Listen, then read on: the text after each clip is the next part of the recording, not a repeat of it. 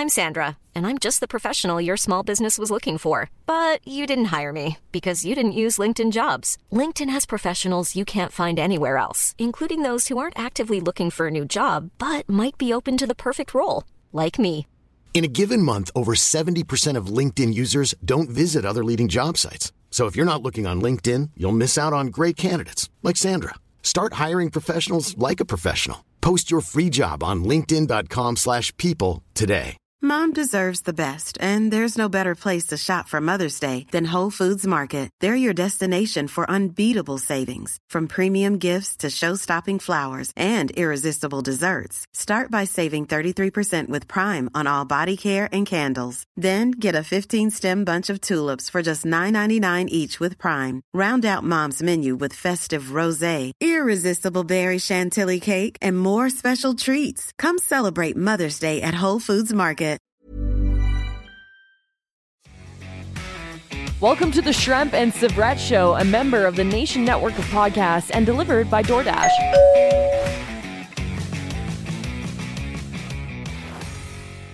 Welcome back, Bobby. How was your weekend? I heard you on the Merrick Show. Give me a little more insight about how that came about and enlighten everyone on what you guys were talking about. Yeah, no, it was a great interview. Appreciate Jeff Merrick having me on. Got a chance to go on there and talk about our good friend down in Tampa and talk about our podcast. So it's great to get on there and great to spread the word about the Schremp and Syvret Show.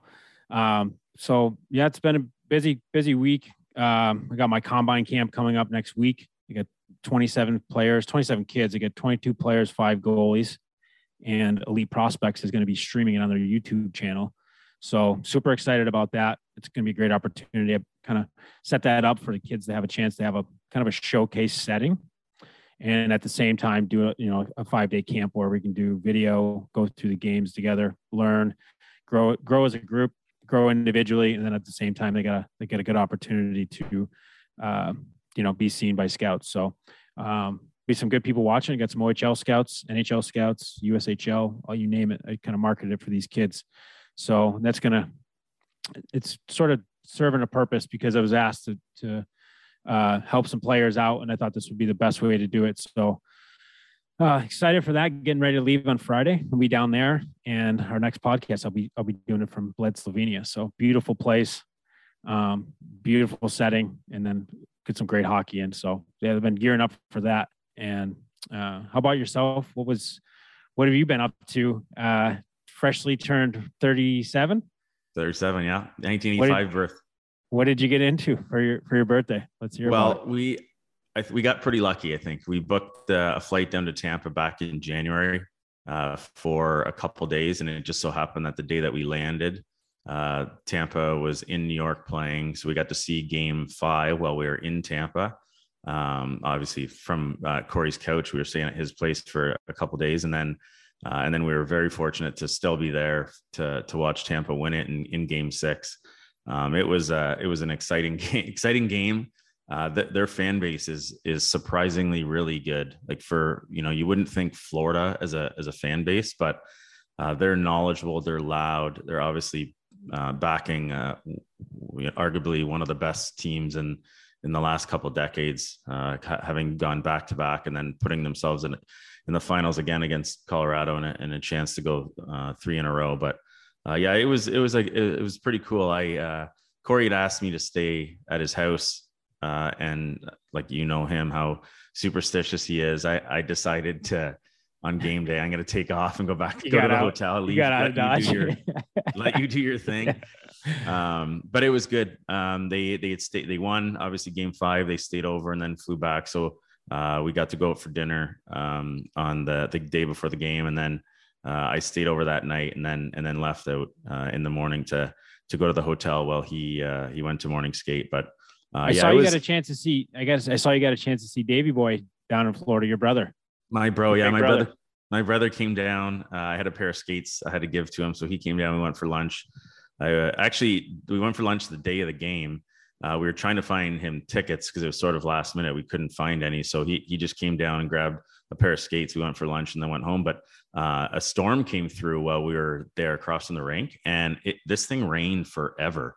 I don't know if it was broadcasted much on TV, but A lot of the players live on Davis Island, which is just a short little drive from the rink.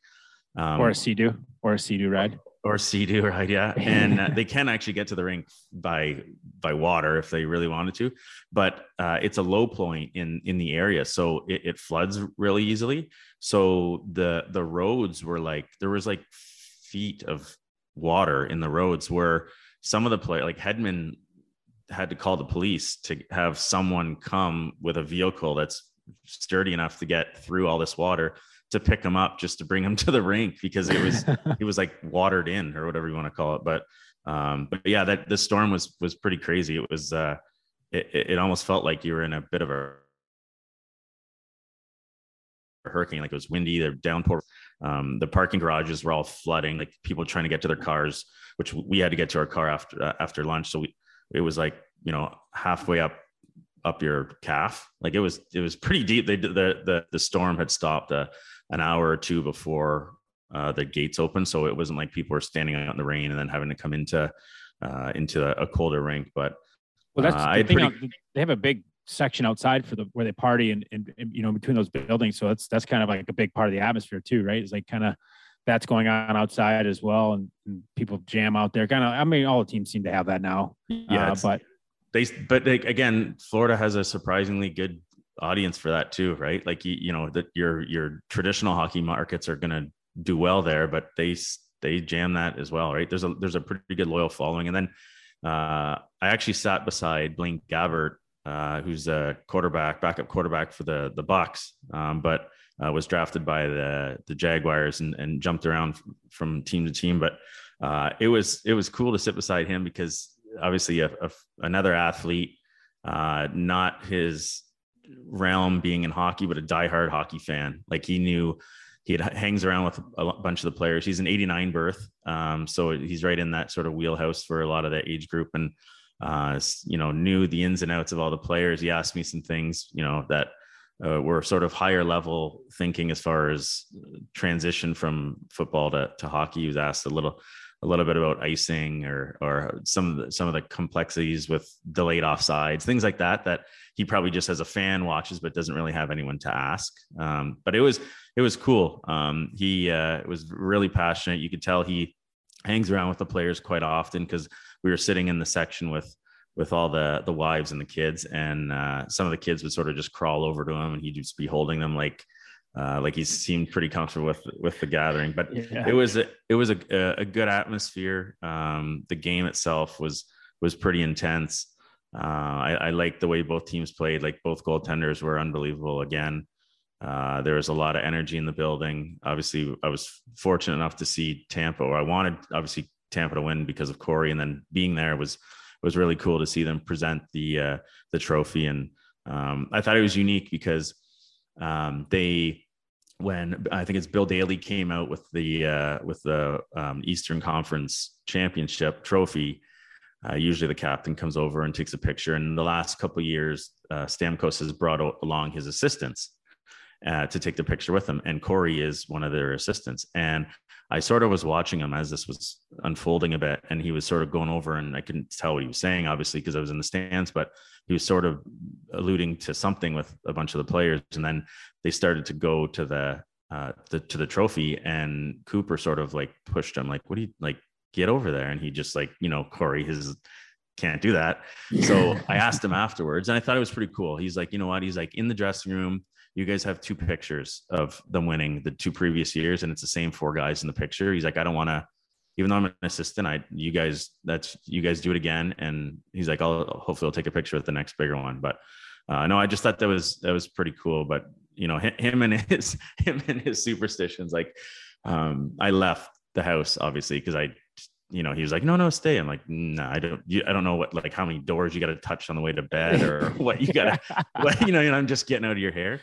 But I thought it was funny because it's literally like a monsoon outside, and his son Griffin, they always do like a little handshake just before he goes, right? And then Griffin, his 4-year-old son, will walk him out to the car. He'll hop in the car and leave. And I guess I don't know if Corey would obviously know better, but I guess one of the games, it must have been a home game, where he sort of ran down the street after him a bit, like on the sidewalk, like following the car.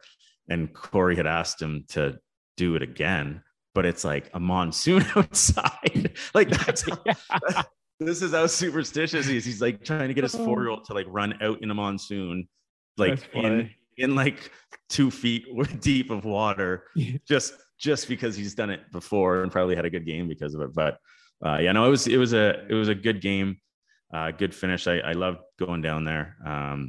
It was a really cool atmosphere. We stayed at the JW Marriott right across from the rink. It's a fairly newer facility, and I think that's where most of the road teams come in. But after the game, we went to a little spot in Davis Island. I think that's sort of their little dive watering hole. There's about 6 or 7 guys on the island. So the island's unique because they all have, everyone has a golf cart, not just the players, but like other people who are on the island, and they just cart everywhere, like on the street. Awesome. Yeah, it's awesome. It's really, really, really different, but it's obviously a higher class area. Like when we were driving in, they're like, "Oh, there's Jeter's place. That's Brady's place." And there, I'm like, "Holy cow!" Like, and it's not the biggest island in the world, but it was really cool to be able to go to their little watering hole. And obviously everyone there were all fans, but the players were there with their wives and I guess friends and family came as well. But the fan base just sort of allowed the players to just be human.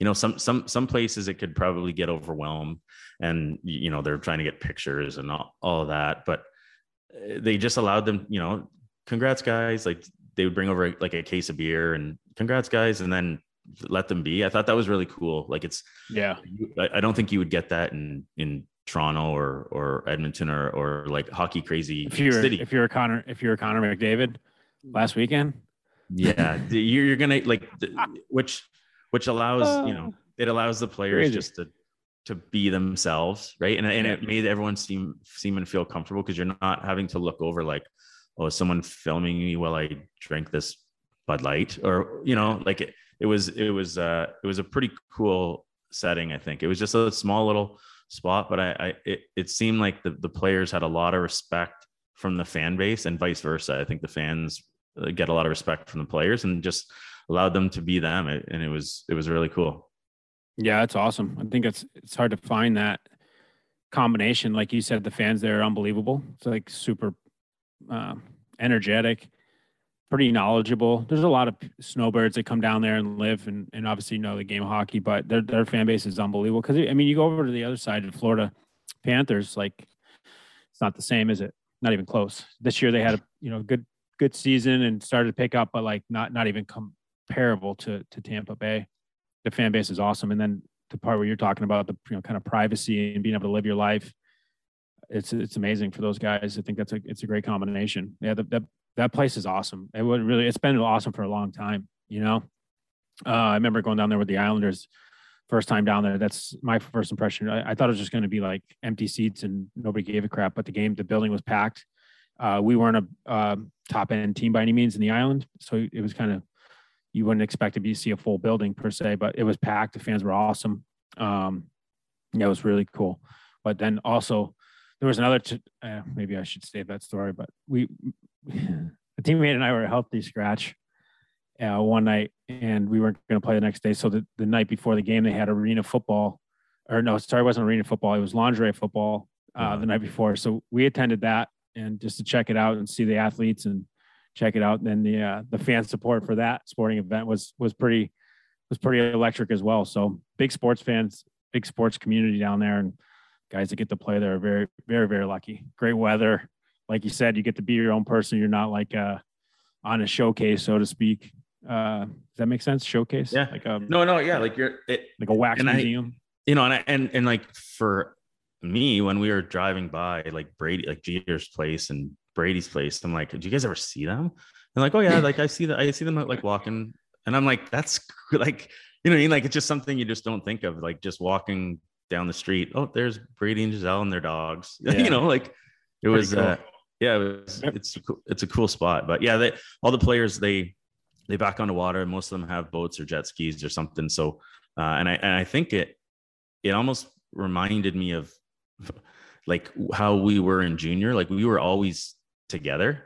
And a lot of the guys, they are a lot closer than most other teams, at least the ones that I would have played on, where you sort of just, after practice, you go back to the rink, and maybe if you have plans, you do something with another guy for lunch or dinner or whatever. But it seems like these guys are really close. Like they're over at one another's place, whether it's taking one of the kids over to play with the other, another teammate's child, or they go grab lunch or coffee or dinner. It just seems like it's a really close group. And it could speak to their success over the last 2 years and thus far, right? Is that close knit feel of a team that seems to propel you. Obviously they're talented players, but they seem to have something else, a different element that they're just always there. Right. But it was a really cool experience. I really enjoyed going down again. I got pretty lucky with what my timing was.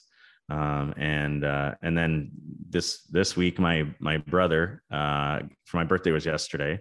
And so my brother got tickets to the F1 race in Montreal. So I'm heading there for the weekend to watch the practice qualifying and then the race. So I'm sure I'll run into a couple other hockey guys down there, but I'm looking forward to that. I've never been to an F1 event. I used to go to NASCAR and NHRA, like drag racing, but I've never been to an F1 event, so it should be pretty cool.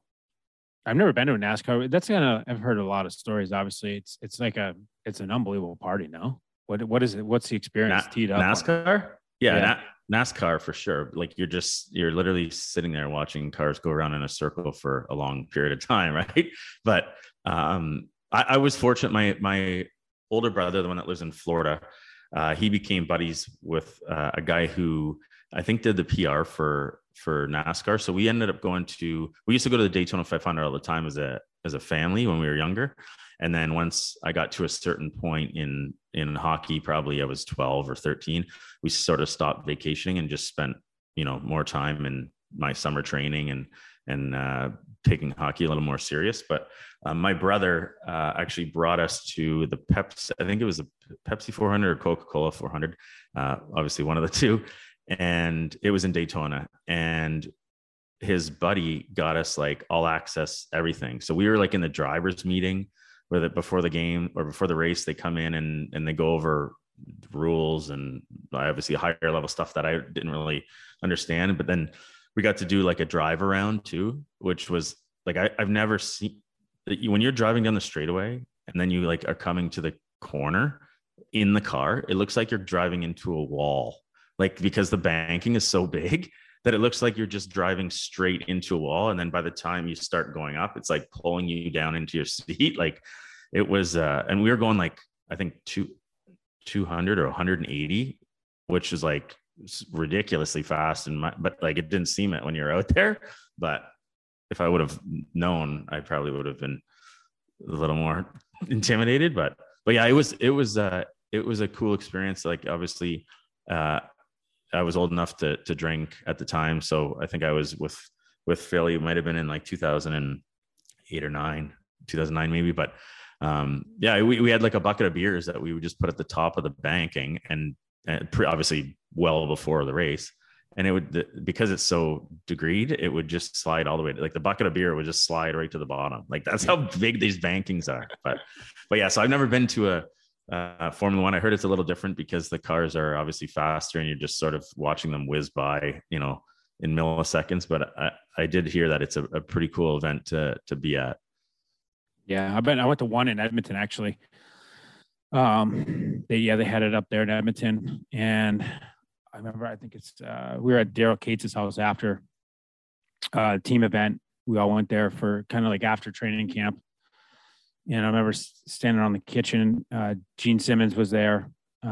Pretty cool experience, obviously. And then there was another gentleman standing next to me, and he started talking about racing a little bit. And I kind of like almost an idiot, like took over the conversation and started talking about like Oswego Speedway in upstate New York and super modifieds and you're going to these races. And then I mean, eventually at one point I'm like, are you into racing? And it was Mario Andretti.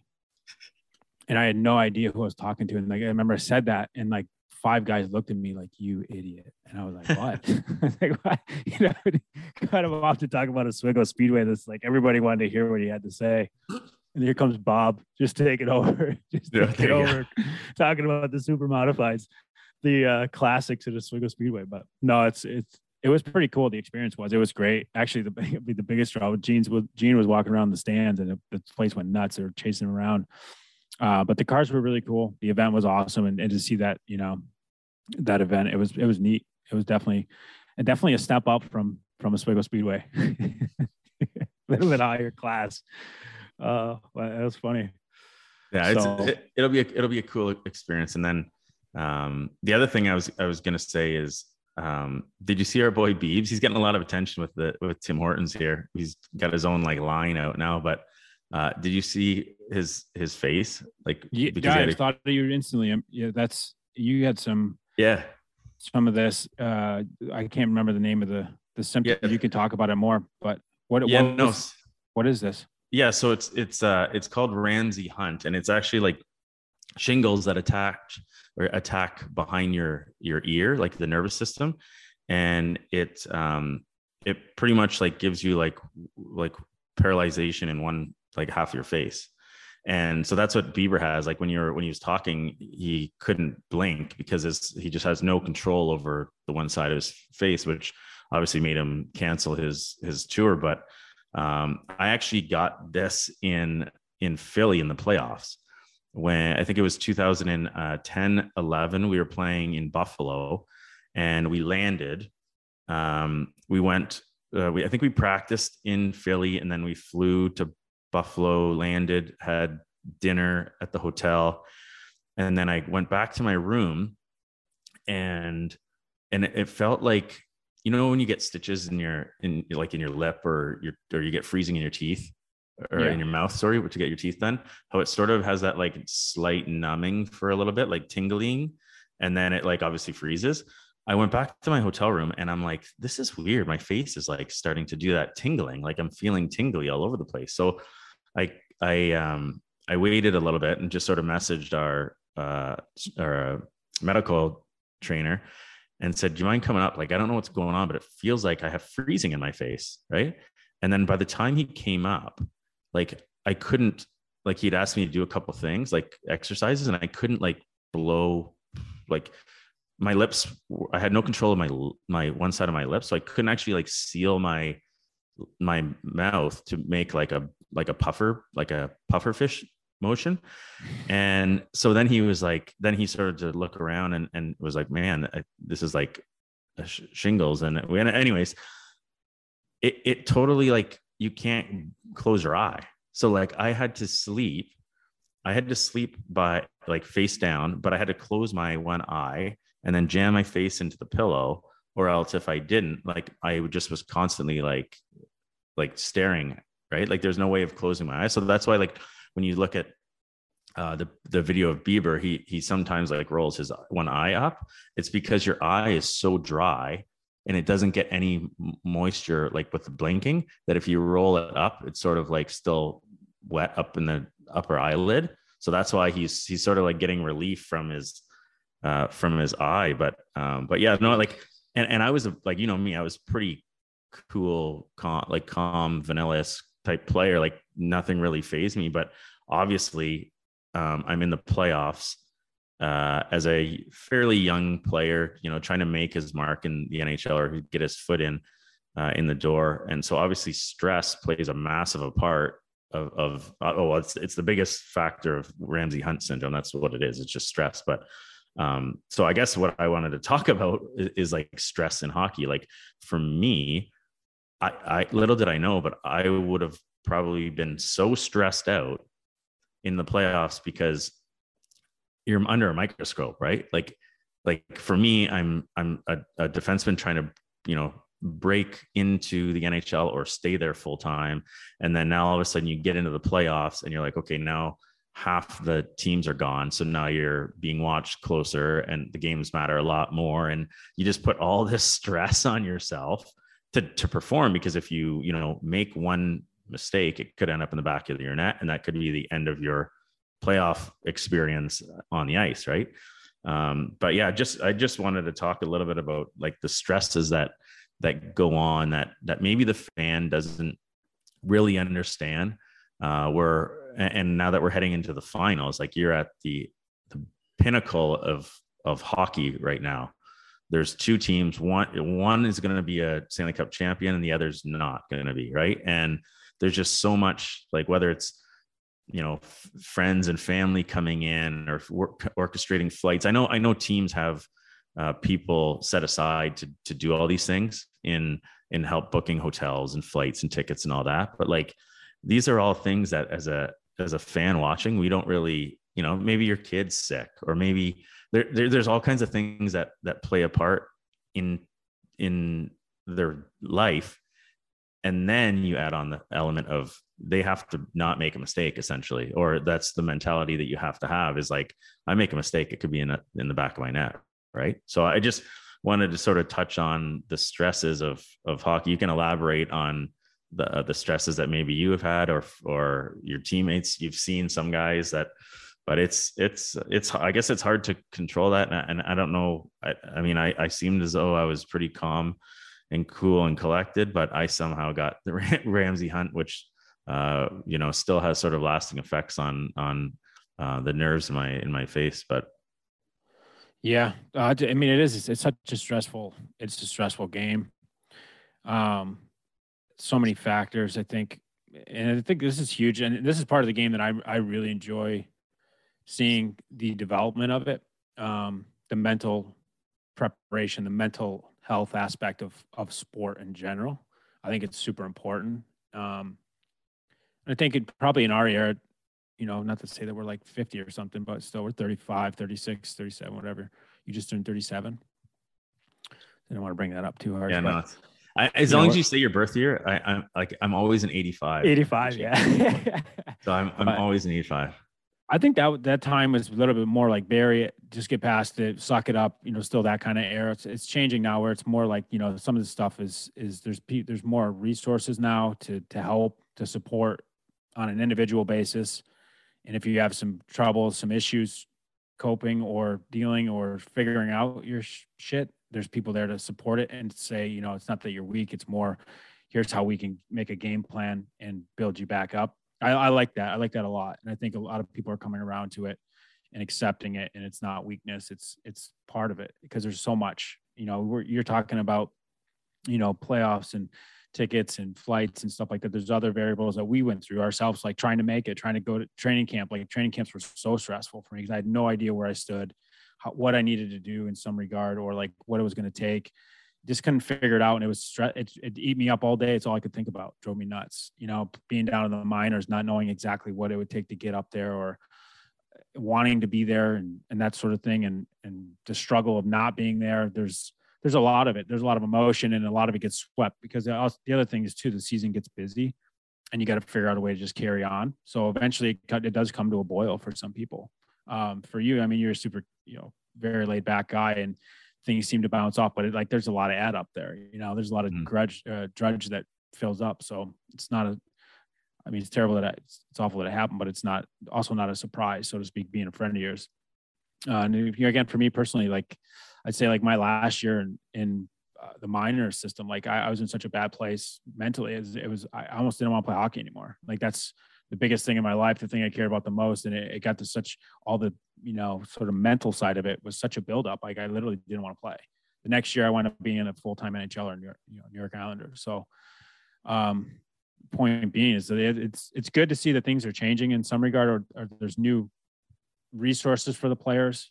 And, some might call it coddling, but I don't see it that way. I think it's super important. The mental side of it is huge. Your confidence level, the way you're dealing with things, how you deal with things, your game plan and preparation.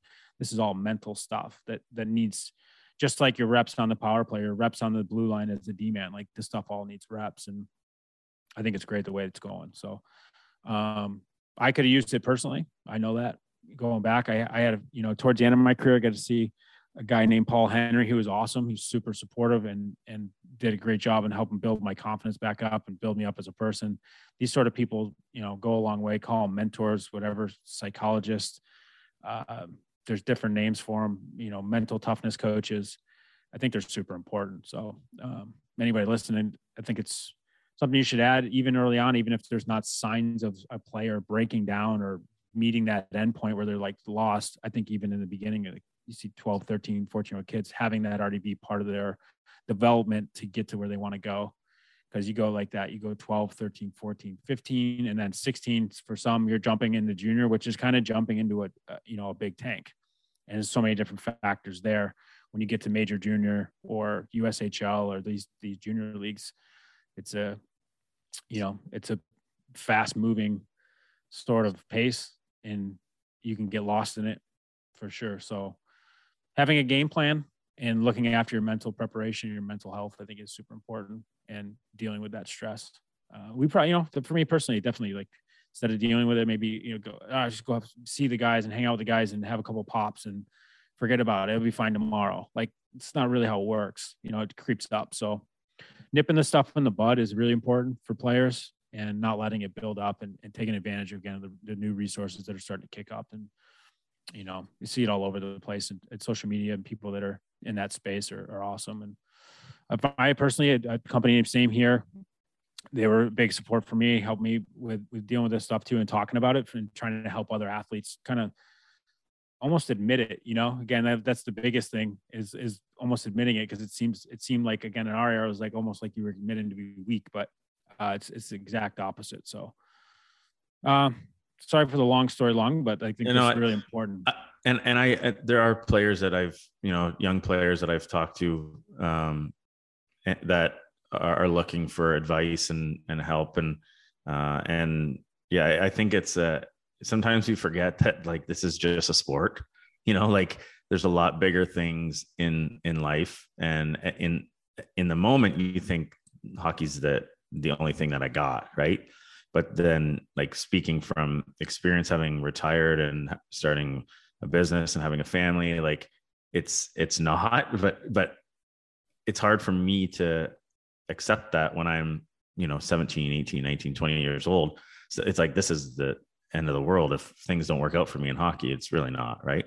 But for me, the Ramsey Hunt aspect that sort of paralyzed my face, the hardest part for me was that because I couldn't blink, like, my eye would just get so watery when I'm out on the ice, right? Because, like, you're just getting wind whistling through your through your visor, and, like, I just remember being like, I can't blink, so it's just like pooling of water that it's like, now it's just like tearing because I can't even blink to get the tear out. So why were you playing? Why were you playing? Because I had to. I'm a young guy trying, like, you kidding me? I'm in the playoffs. Yeah. I'm an up but and down. I know, I understand the answer, type. But in reality, like, kind of to attach what you just said a minute ago about, like, being retired and family man and businessman, realizing from that hindsight that it's also like, in this like, when you're going through something like that, why are you playing? And it's different in the US. I'll be honest with you. In Europe, it's like, I remember in my first year in Sweden, a teammate of mine was out. He'd been out for a day. Then it was 2 days. I get to like the third or fourth day. I was like, hey, what's wrong with Nicholas? Like, oh, he's got an infection, a blood infection. I'm like, what? Jesus. I'm like, is he like hospital? Is he all right? He's like, no, like nose and throat. I'm like, he's got a cold. They're like, yeah. And to me, that was a shock, because for us back, like, you're playing with a freaking eye that doesn't close. And almost expected to. Like, in Europe, it's just a little bit more like looking after the human being. Yeah. And that's really what's important. Like, yeah, no, you're right. But also when you're in that, like, looking at the finals here, right? Like, you got Kadri with a broken thumb. You got Point, who's been out. I know a bunch of other players are playing with injuries that will come out when the series is over. But these are guys where it's like, this is, sort of maybe once in a lifetime I can win it. I have to play with a, dislocated something or broken something, or, you know what I mean? Like, I know, and I think that's just sort of our mentality. So, like, for me, like, I didn't realize that the stress was eating at me, like, literally, that until I got that. But at the time, like, it didn't really hamper my ability to play. It just sort of exemplified how much stress I had been enduring, like, the hardest part was trying to not cry on the ice because the wind's just whistling into your wide open eyeball. And then And for then a league of their own. Is it for the league of their own? And Tom, are you crying? Yeah. Are you crying? Every time I come back to the bench, hockey? I'm dripping, but yeah. And then the sleeping aspect, but what about like, so you had said you were close to being, I don't like hockey. I don't want to do this anymore. And then you became an Islander, right? Which you were like their like shootout specialist, right? Like, yeah. like you wouldn't play a minute of OT, and then all of a sudden it gets in a shootout. Like, okay, we got to win the game. Rob, get out there. Like talk about stress. Like, you know what I mean? Like, it was great. It was actually, you're right. It was nuts. I didn't play like in the beginning when I started getting those shootout. Like there was the first and second shootouts that I went there. I didn't touch the ice from halfway through the second period. It was a 1-1 game, tie game. They thought I was a liability. Didn't touch the ice from halfway through the second period to the rest of the game. And then the shootout came and the coach was like, hey, Schremp, go get warm. When they used to do the ice. The Zamboni's doing the ice. And I'm out there like getting a feel for the ice again. It's against the center ice. Like I was like, oh my God, like I'm ice cold, man. Like ice cold. And this is the toughest thing to do in the shootouts. It's like get an NHL goalie, like beat an NHL, get him. It's you and him one-on-one to try to burn him. Yeah, it was really stressful. It was like, I played it cool and calm, but underneath the surface, man, I was panicking. I was like, oh, I didn't know what to do. Like my hands were cold. My feet were like literally cold. Like not the term, like they were cold from sitting there that long, but it was tough to do. And then, and then also there was a little bit like, the other thing is like, for me, as in my head, I'm like, man, I can't touch the ice for like, 20, talking about 35 plus minutes of hockey. I can't play, but I can go in like the most skilled thing you can kind of do in hockey is like one-on-one with the goalie. It just, you know what I mean? That's also like, wait, stop thinking about that. I got to go.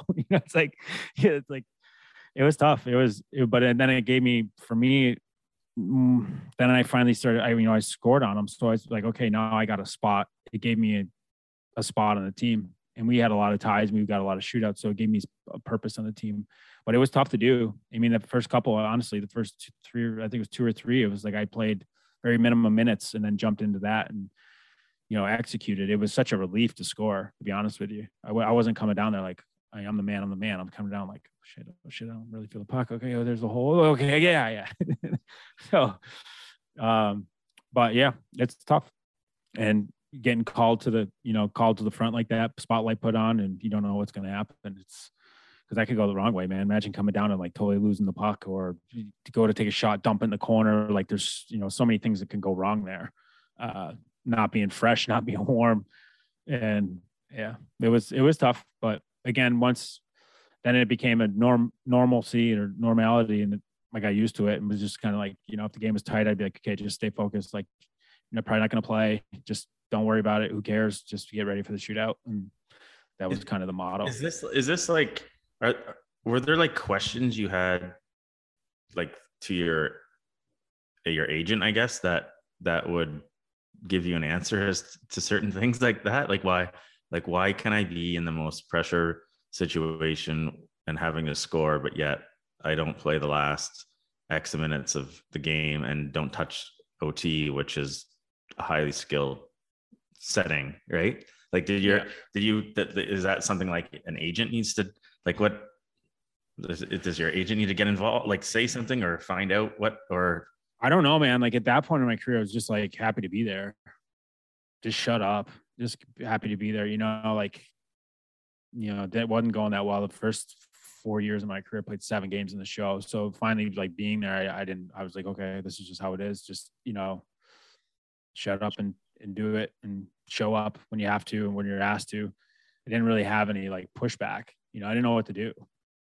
I really didn't know how to react to it. Like, I didn't want to seem like I was bitching. And then next thing, I'm sent down to the minors and kind of scared a little bit, but that didn't really make sense, like at all. But there was no answers. And then, I actually went up using a mentor. I've talked about him before, Brad Wheeler. He started watching my game because I needed answers a little bit. Like, what's going on? Like, am I that bad? And he started watching my film and he's like, you're playing good. Like, take your film into the coach and ask. Like, have him explain to you why you're not playing, because you're not playing bad. You're not doing anything. You're not risking. You're not cheating. You're playing rights, playing help hockey, not hope hockey, playing really good hockey. I don't know why your ice is getting cut.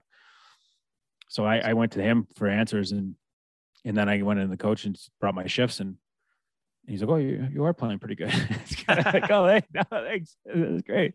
Can I get a couple more minutes, or at least a couple more minutes right before the shootout? That'd be great." But that's kind of how it went. So, yeah, it was tricky. It was like a fine line to walk. You know what I mean? I didn't want to be a bitch or a complainer, but it's tough to be thrown into that pressure cooker. It's not easy. Yeah. And you wanted to touch on, like, would Brad Wheeler be considered like an advisor for you, or like, I know all these, I know how agencies, or they start out as family advisors.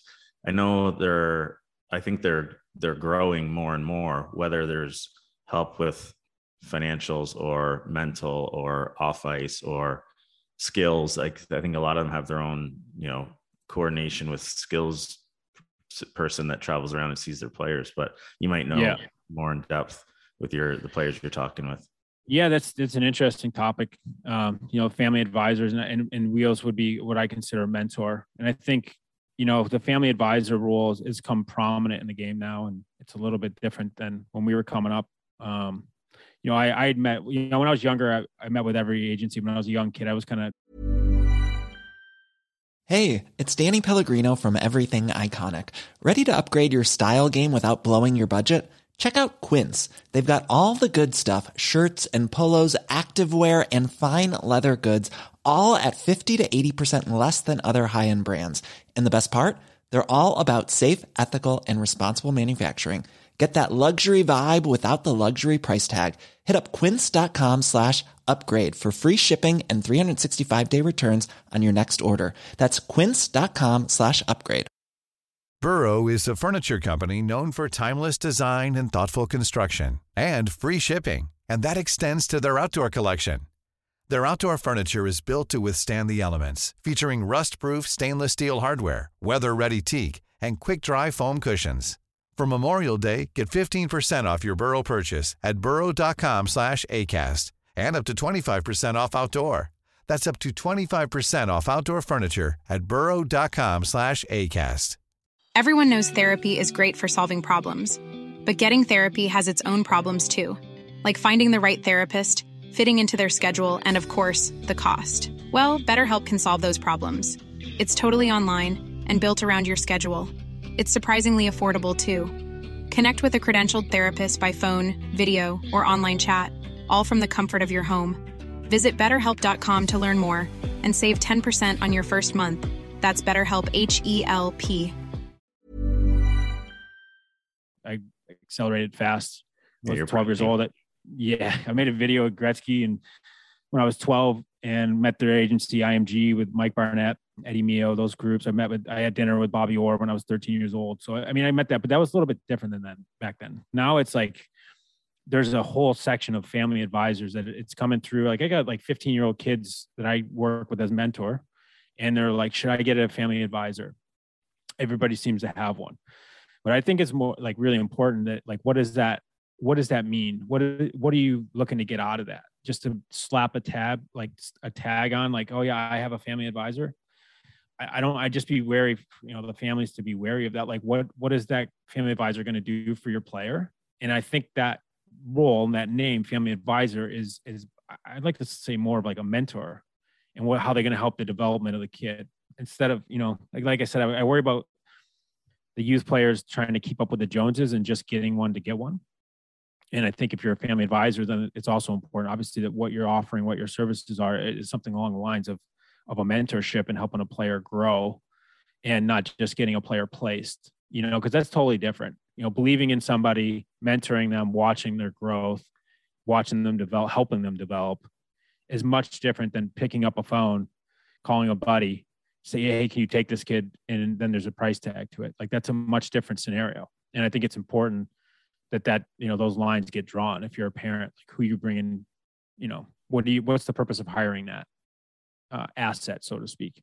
And again, that's my view on it. It should be, I don't mind the lane, because the game is, much more serious. There's much more at stake as far as when you get to the NHL and the business side of it, and everybody wants to get there. It's very tough to get there. So to have some answers, have some mentorship, for both the player and the parent. I think it is important because you can be lost. I know my family, like my dad didn't play hockey. He didn't have the answers. My dad just supported me, showed up at the games, and was an amazing dad. And he wasn't a hockey guy. He's just like, okay, Robbie enjoys it. He shows up. He loves it. He's got passion for it. I'll support it, kind of thing. He didn't have answers to these questions. And being a first overall draft pick, it just happened from my play. It wasn't like by maneuvering moves and going to this team and, that team. And at a young age, even at 14, 15 years old, I was getting flying in for USHL teams to come recruit me. And, the U.S. national team development program, they were bringing me out, trying to get me to come out there. And it was all like, it came down to the end, and my dad was like, what do you want to do, kind of thing. It was never forced. He didn't have the answers, was what I'm trying to get at. So having mentorship for parents to give them good advice, I think, is important. Parents need that, because also the game can be a little bit vicious. Like sometimes people aren't really giving you advice. They're kind of trying to steer you down the wrong way, down a one-way road with what they're telling you. And they want you to take the shine away from their kid. So having somebody that's there to support and believe in the player and, again, watch the development, I think it's helpful. But I wanted to bring it up as a topic and bring it to the table in the sense of what to look for, what you should expect, and, what the advisor should be given in some regard. And there's some great ones out there. I've seen a bunch, and I've met a bunch that are doing a great job. And I've also seen some that are just, they got 100 kids on a list and they're just sending that list out and take one of them, and then, they get a premium. So it's a little bit tricky. So I'll ask you, what would make someone a good advisor? Like if I coach kids that are draft eligible in the OHL, and I know that there's always advisors or agents, whatever you want to call them, that are at games trying to, we're so-and-so's parents. We're like hunting the players down a little bit, like, and obviously at some point the parent and player need to make, they don't need to, but they will make a decision. So what is your advice to the parent or player in that setting where you're getting approached by a bunch of people and you're like, well, I don't even really know anything about this. Like, what's your advice to that parent? I think it's important not to be a deer in headlights. And I think it's important to keep your focus on what's important, which is the player and your son or your daughter, what's best, and not be awestruck by interest. You got to still use common sense and listen to the words that the people are saying. I think that happens.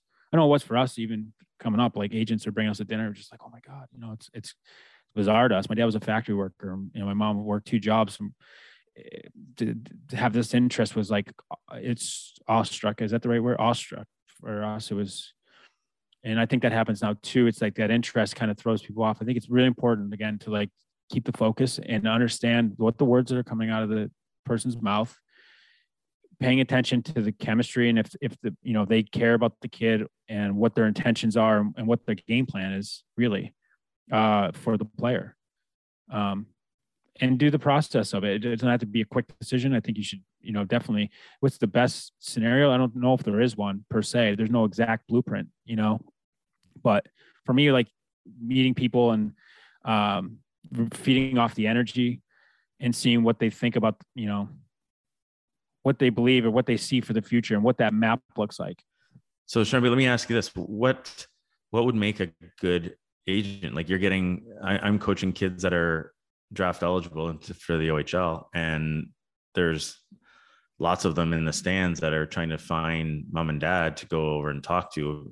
Some have multiple agents or advisors approaching them. Like what advice are you giving to that parent or player on who do you ultimately go with, if any? Yeah, I think it's important for the families to listen to what's being said and, process the information, process what the person's saying before jumping in and getting, overexcited because someone has interest in their player. Again, sometimes people don't have the best of intentions.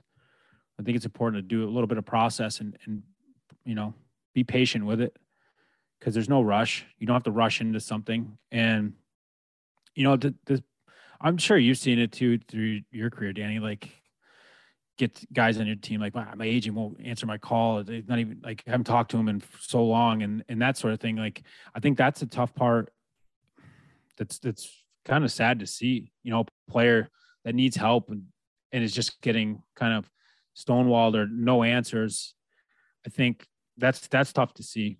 I think for young kids, it's with the advisors and with the agents, it's again listening to what they have to say, asking them for what their game plan would be for their player and what that looks like, and what the map to in their mind to success looks like, and how they're going to get there and look after the kid, and then holding that accountability.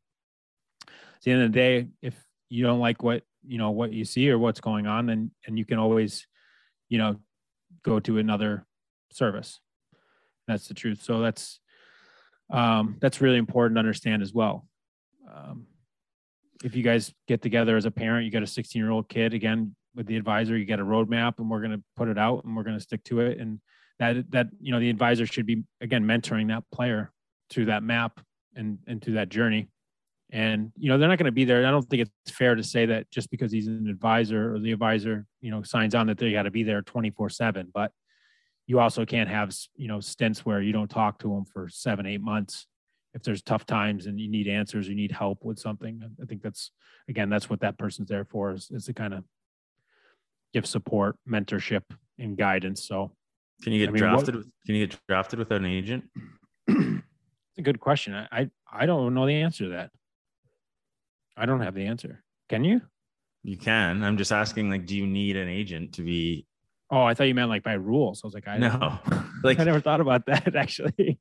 But I just feel like there's so many that are like, who, like you said, it's not keeping up with the Joneses, but they're the so-and-so. It's like, at the end of the day, it's the player that's being scouted, right? Like if your player is out playing the right way and hard and getting noticed, that he doesn't need Don King in the stands promoting him to every scout. Like someone's going to watch him and go, oh, this kid can play. I want this kid. Right. Yeah. So I don't think I'm not trying to say I'm anti-agent by any means, but I just don't think there's an immediate rush to try to, like you said, hook on to someone. It's not first come, first serve. Feel it out. And if there's an organic relationship that you can sort of see that this guy actually cares about my son or daughter and us as people, then I think that's probably a good fit. So like you want someone that's in your corner because they care, and not in your corner because your kid's good and I can maybe make some money off of him in the future. Right. I think that would be my advice. And sometimes it's hard to decipher who does have good intentions and who maybe doesn't. But I think at the end of the day, just as many conversations to seeing how much they care about the player and person as an individual, and the advice that they can sort of give to parents. Cause I know it's a stressful time in their lives, right? Like there's draft rankings and there's all kinds of lies. Oh, this guy's going to go here. And I heard this guy's they're going to take this guy in this round. Like there's all kinds of these fibs, but the inside track will probably be someone that is in close conversations with a lot of the GMs, which will be an advisor. So I think that would be the most information you could get, is like, help me like calm down here and just allow me to be a parent and just watch my child again. Right. Cause I know it can really work up a family and obviously a player as well. But yeah, I don't know what the proper answer is. I just, for me, I was approached by a couple and we ended up going with a bigger agency. I do hear stories, and I don't know if they're your way or not, or if they even are true, where families are paying advisors, and I would not be inclined to do that. Like at the end of the day, your people are going to watch your son. He doesn't need a marketing firm to be like, you don't need to hire a marketing firm to promote your child, right? Like I just, at the end of the day, like agents make a lot of money when a player turns professionally. And I think as hockey continues, I think it should stay that way, where you put in the time and effort and resources to try to help Rob Schremp get to the next level, where then, whatever the percentage is with the agency, 2%, 3%, 4% of your salary, that's normally how it works. That's when you sort of reap the benefits from it. Not, okay, Rob, tell your parents they owe me this for this quarter. Like, you know what I mean? Like, I just hope it doesn't go that way where it's a pay for service, because it's, at the end of the day, you're there to try to get everyone into the position that they should be or hope to be in. And you still get benefits from them being in those positions ultimately. But I don't know. The thing over here, the thing in Europe is there's a need for a bridge for information. These kids want to go to NCAA, and what is the path? What is the route? How to get there?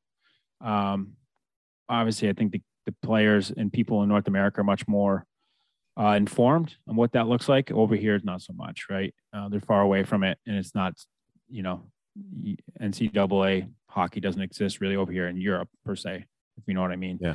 The kids have to go over there. So there's a lot of like confusion and not understanding of what it, how to be scouted, how to be, admissions and all this different information, the cost and the price and what does that look like?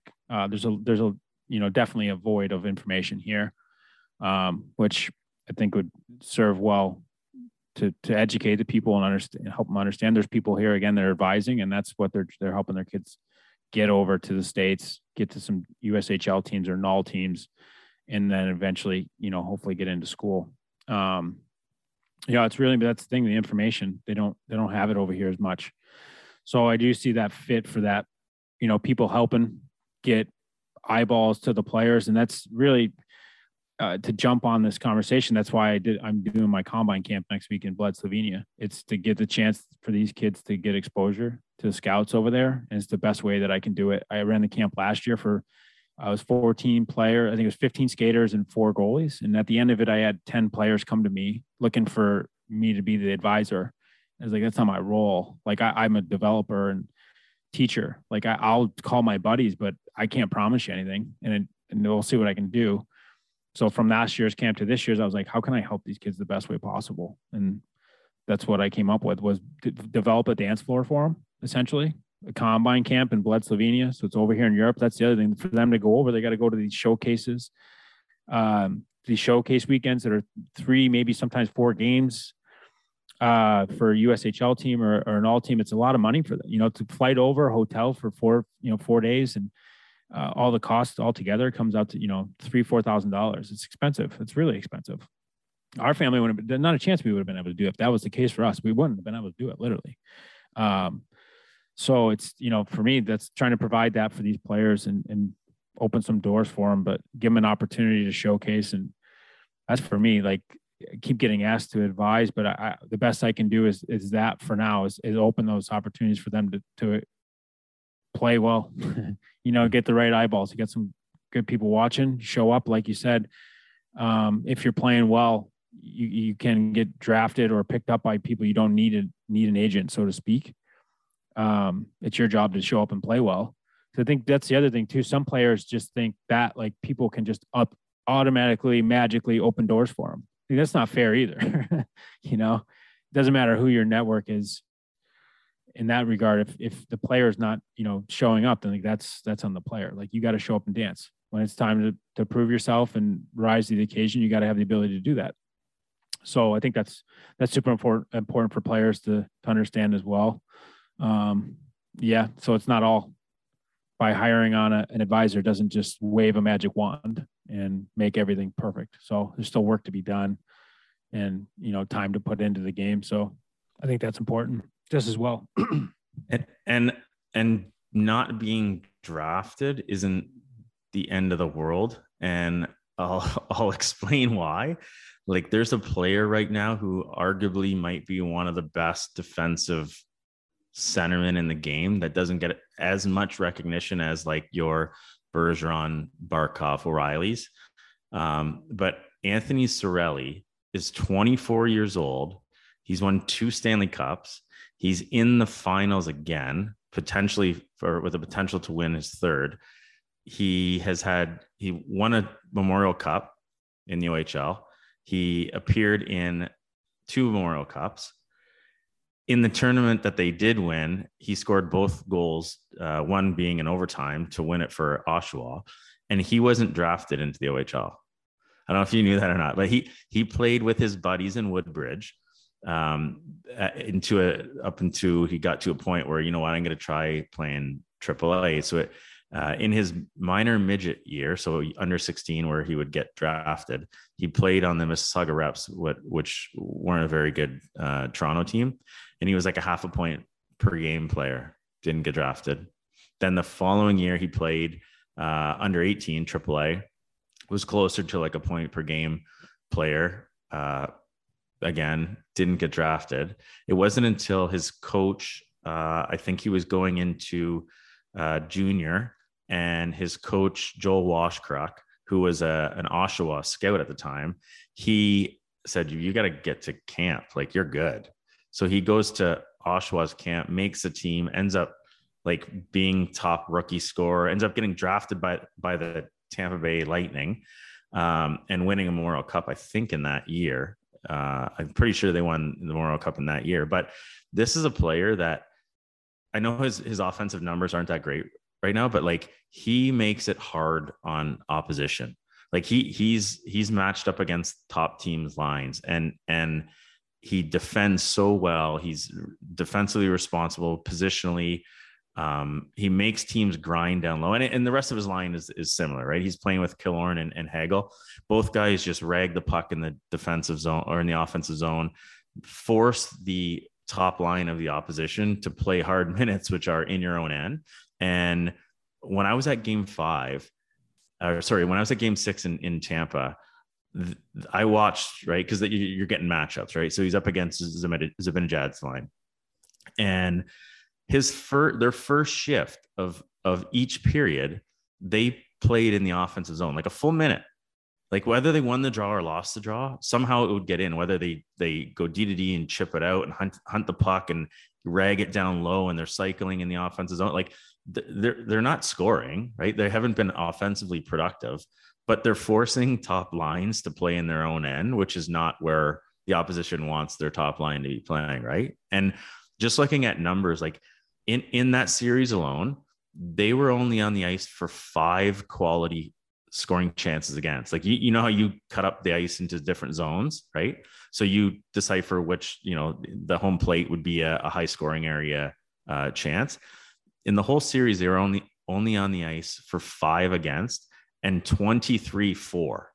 So that's your matchup. You're matching up against like Zibanejad, Matthews, Barkov, and they're supposed to be running wild on you, and you're at least in the last series against the Rangers, at even strength, 5-on-5, that line is outchancing Zibanejad. Like, he's played, Cirelli's played 252 minutes at even strength in the playoffs. 60 of those minutes, so a full hour, he's on the ice with Zibanejad, 53 minutes with Matthews, 26 minutes with Barkov. And in all of that time, he's only been on the ice for 6 goals against. Like, that's pretty impressive, right? That's like sick. for a guy who was not drafted into the OHL, right? Didn't know what he was going to do. Was going to go play junior, and then had someone sort of reach out, get to camp here with us, in Oshawa.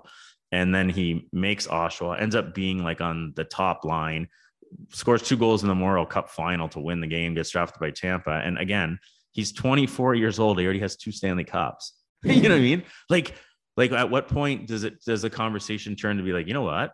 Like, it's easy to probably say, oh, he's on Tampa Bay. That's why. Well, there's a reason why Tampa Bay is good.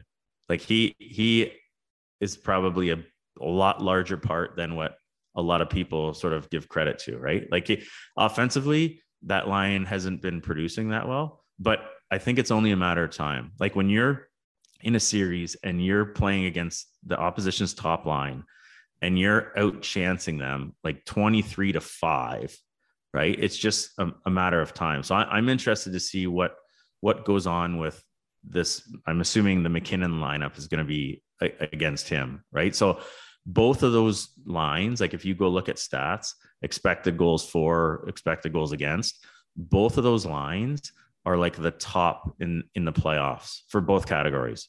Like expected goals for, which obviously Cirelli's line hasn't been producing, but their chances are there.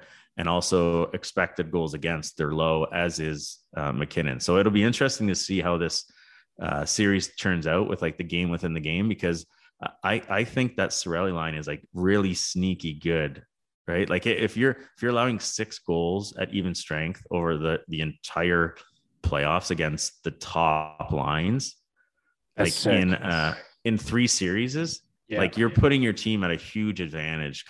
You're allowing your offensive guys to go out and play, hopefully easier minutes, not against another line trying to possess the puck, but just the amount of offensive zone time that they're controlled entries, whether you call it carrying it over the line or soft chipping it to the corner and being the first on the puck and then starting the cycle, is so much greater than everyone else. It's almost just like a willingness, they're like, you know what, I'm just going to make this really hard on them. So the first period of each game of game 6, their first shift, Zibanejad was like a minute or 45 seconds in his own end.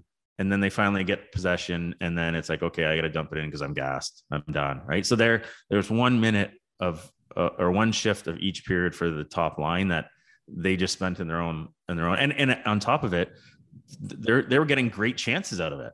Like, I think there was a time where they jumped in, like they found, I think it was Cirelli found the late, I think it might've been Hedman and D-man. And then he goes back door to Hagel. And obviously New York's goalie was a stud as well. It makes a save, but that's supposed to be the mismatch where Zibanejad's line's creating the offense. But in theory, they actually were giving up a lot. But it'll be interesting to see what this Colorado series is like, because I just feel like the Cirelli kid is just like, he's humble. He works hard. He's got good skill. He competes like hell. He's totally okay with being a role player, right? Like I know he gets power play time, but he's like, you know what, my MO is shutting guys down, and I think if he continues that, he'll have a really successful year. He's 24 years old, man.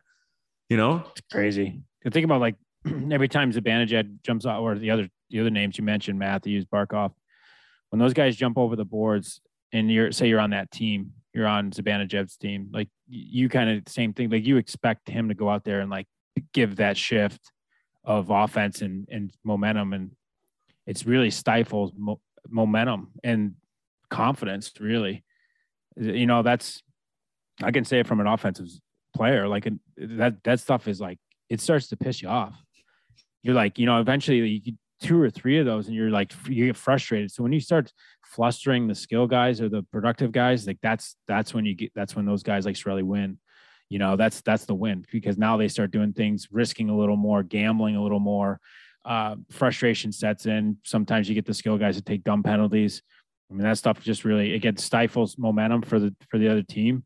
And, again, like you said, they're not expected to score, so to speak. Like Tampa has studs, obviously. And when those guys jump over the boards, they've been producing. I think I saw a stat that over the last 3 years, Kucherov is actually up there. I don't know what number it was. It was like top 10, maybe all time of most points over 3 seasons of playoff hockey, which is crazy. He's got like 89 points. Their guys are producing. And then you got that, what it's like when you got a line like that, that's out there buzzing, like that gets the boys pumped. Like you're happy, you want them to score. You're pumping, pulling for them, and like, and the building, like the building can feel that too, right? Like, if you look at like Killorn, Hagel, they're both sort of like hard to play against, like, borderline rat type players, right? Like the fans love those guys, right? Yeah. Like, and they get in and they're like cycling or pinning it up on the wall, and like nothing really is being productive as an offensive tactic, but like the crowd starts being like, they see it, they're like, Zibanejad's line's on, and they can't even get the puck out of their own end. Like, it starts to build that at least at home ice, and probably as well on the bench, where the other players are feeding off it, and a lot of it is just hard work, right? There's obviously like skill involved in it, but a good majority of it is just sort of like just raw determination, where it's like, you know what, I'm going to like puck placement. And then, like you said, like effort, like play always smart, no risk, put it somewhere and then out dog somebody. Like they just kept doing that on those cycle shifts. It just puck placement, hunt, chance. in these, even in like the start of the game, like even when they're in their D zone, it's, you know, on a breakout, it goes D to D and either center or weak side or strong side. And then it's just flipped out to a guy blasting. It's like, they're not trying to, you know, knife through the neutral zone all sexy. It's like, you know what, we're just going to get the puck in the other end and go get it, you know? Yeah. And I think it weighs on teams. So it will be you know, I'm going to be watching that really closely to see that matchup. And obviously being on the road early on, it's going to be tough to get that matchup. Bednar's probably going to do a good job of keeping the McKinnon line away from the Cirelli line. But, you know, for an undrafted kid into the OHL, 24 years old, he's got 2 cups.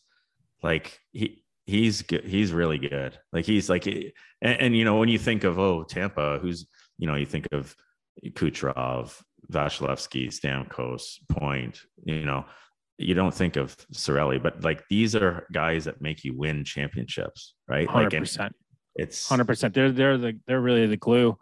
You know, like you think about, I take it to us, you know, we're not Tampa, but we were the London Knights team of the century. Can't turn that away. But really, Trevor Kells, Drew Larmans, you know, these guys that were unbelievable glue to the puzzle. They were unreal. And some of those, like some of their penalty kills, if I can take it again back to our thing, like remember the building going crazy when we were playing against the Mike Richards. They couldn't even get in the zone. You know, Keller and these guys are buzzing around, finishing hits and not letting the other team get their momentum stuff. Like those guys are actually, they are super important to the pie, big ingredient to the pie. Their jersey sales aren't going to go through the roof ever.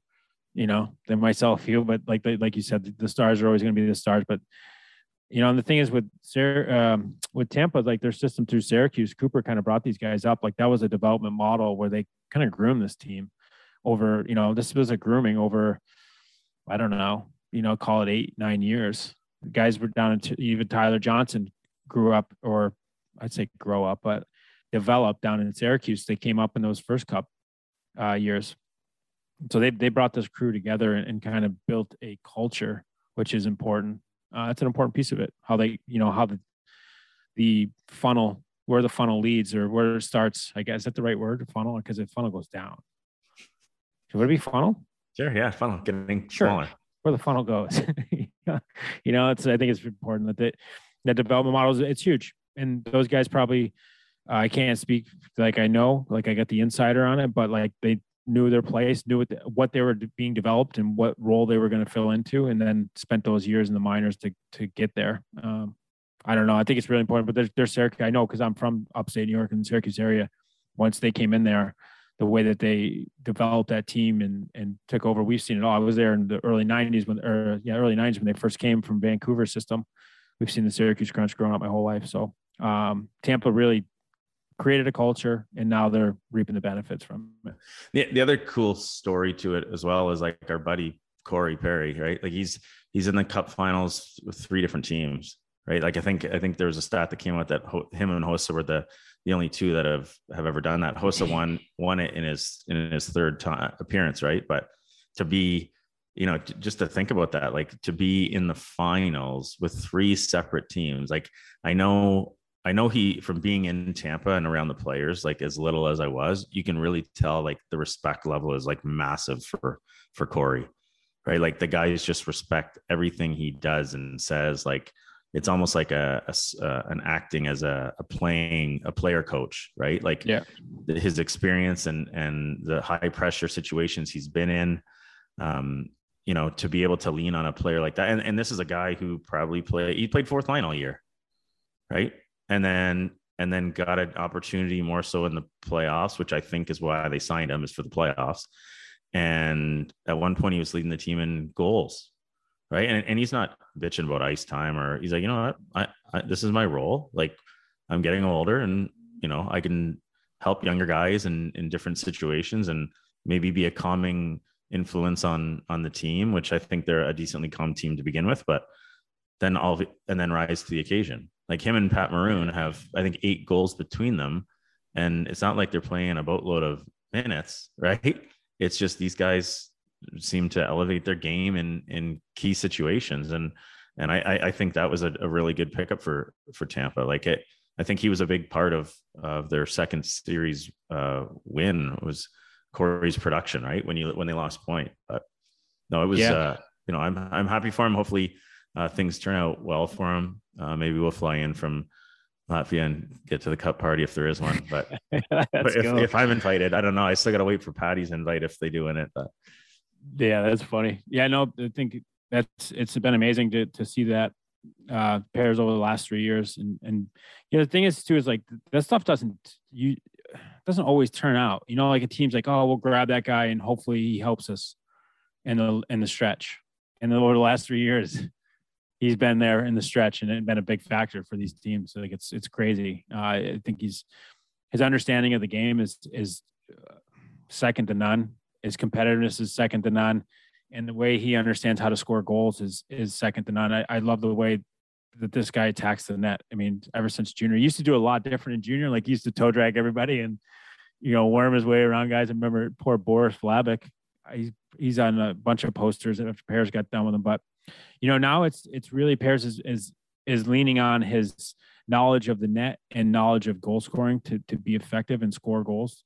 The game's changed a lot, but when it comes around that sphere around the net, he's smarter than anybody in the game at doing it. And, the one that I got a clip today I wanted to show and how Pairs uses his reach and how he understands the position of the goalie and the faces of the net. And being a big guy, he's 6'3", got a big lengthy reach. He uses it to the max and he understands it very well and uses that deception to score goals. And, what I see a lot of is that, for him, the goalies get set to his body, but his arms and his reach are so far out, like so much off his body that's hard for goalies to pick up on, hard to read. And his release, like if you see him shoot in the summertime and you skate with him, and I play with him and skate with him in the summertime, like his shot is not overwhelming. You get with some guys in the summertime and they start stepping on the puck and you're like, holy shit, like that guy can piss on the puck. His shot is not like that at all. It's just really deceptive and very accurate. And the thing is that he understands very properly into a T almost is his reach and his range. And what I truly believe is that Pairs sees the puck. He sees the net through the puck's eyes. I speak about it all the time. He sees it differently. He understands where the puck is, how long his reach is, and what that, effect is on the goaltender. And I think that's something that really that players can learn from a lot in understanding how to score goals. You don't need a missile. You don't have to have a rocket. You just have to understand how to manipulate goaltenders. And if you're a bigger guy, you're using your reach and your range and what that means and how to read a goaltender. I think Corey does that very well, understands the goalie's positioning very well. He understands what one step to the right does to the goalie, again, using his reach and his range. That's something really important. He scored, I don't know, what's his totals? He's up in the 400s in his career in goals. So it's a lot of goals. He clearly knows how to do it well. So if you're a young player, I think this is a great player to study, not only because we're buds and we won a championship, but also like he's an elite goal scorer and he does it in many different ways. Net front, he's always there. You see him during these series. He's constantly passed around the crease. I talked about that on Merrick's show and why he's so effective and wrapping pucks around, attacking the net at the right times. And, from the clip you'll see today is using his range, using his reach. And again, you see the shot, it's not a missile. It's just about using the range and catching the goalie off guard. So the other thing Corey's really good at is pissing off teammates, right? We made a post the other day about the shit that he does to opposition. Like there's a clip where he's just holding on to Hosa's stick for like an absurdly long period of time until Hosa sort of just turns around and looks at him, is like, lets go of his own stick. He's like, sure, man, you can have it. And then when Hosa goes to grab it again, Corey just like lets it go onto the ice. And then like I think the one it's Alexander Semin, I think on Carolina, who's sitting on the bench and Corey skates by and just scoops his stick on the fly. Or one that I thought was really interesting was a TV timeout. A lot of guys like their gloves really dry, so they'll have multiple pairs of gloves, right? So the trainers will run back and grab their set that's on the dryer and then bring it out and give it to them, put it on the bench or whatever, and then take their wet set back to dry them. And there's a clip with Jeff Carter where Corey sees it happening and then just like squirts water into his newly dry gloves. But like this is all shit that he's doing not because the cameras are on him. He's just like, this is just what he does to get under people's skin. Right. Yeah. And he's so good at it. Right. But this will be a great series. Like our friends at PointsBet Canada should be fielding quite a bit of money this series. But for me, I think with a layover that Colorado's having, sometimes it's good to have that rest, but sometimes it's not. Like, I think we saw that early in the New York Tampa series. Tampa had obviously swept Florida and had a nice break where the Rangers came off of a Game 7 victory and sort of just kept going, and they sort of gave it to Tampa the first couple games, first couple periods anyways, for sure. Probably 5 periods worth of hockey was all New York. And they end up leaving New York with a 2-0 series lead. But I think Tampa going into Colorado, I think Colorado will be, I think the series is going to be really close. And I just feel that Game 1, I'm going to give Tampa the edge, and I'm going to take them -1.5. So they're going to win by 2 goals. But again, it's going to be a really close series. Obviously, I'm betting a little bit with my heart here and hoping that Tampa wins, but I truly think that it will be a little difficult coming off of that long of a layoff to jump into the heart of things again. Yeah, I think Camper's coming back as well. So he's had a little break, been out for a bit. So I think that's the difference maker. Vasilevsky, the kind of very well matched team, firepower on the forwards, and then you got your back end. I mean, Makar is special. There's no one really like that. I mean, Hedman can produce and does produce, but Makar is a different animal. But the goaltending, I think, Tampa's got the edge, and that's huge in the playoffs. So I think in Game 1, especially him coming off that break, they're already trying to downplay it. I saw it in the article. Like, we're gonna have to have some patience with him. Coming off a little bit of a layoff. He might be rusty for a period or two. So you're rusty for a period or two on Tampa, like, good luck. Or we could see fireworks. We could see a Calgary Edmonton sort of series, like a 9-6 in the first game. I think either way, I think it's going to be a good series. I think, like I said, I think the layoffs do help. I know a lot of teams play with injuries, and both teams have injuries still. Colorado's trying to overcome a few of them, but I feel like Game 1, Tampa will come out with a little bit more experience and having a shorter layoff, just be more in game pace. I guess I do think that the series is going to be extremely close and will be great hockey. I think there's a lot of offense, there's a lot of speed, skill, there's a lot of games within the game.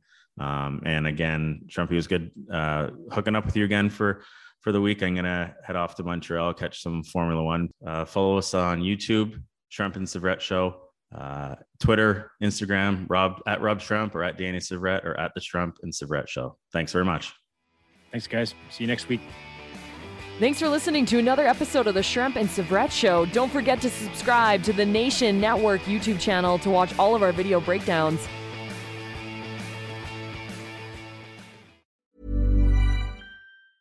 Hey, it's Paige DeSorbo from Giggly Squad. High quality fashion without the price tag. Say hello to Quince.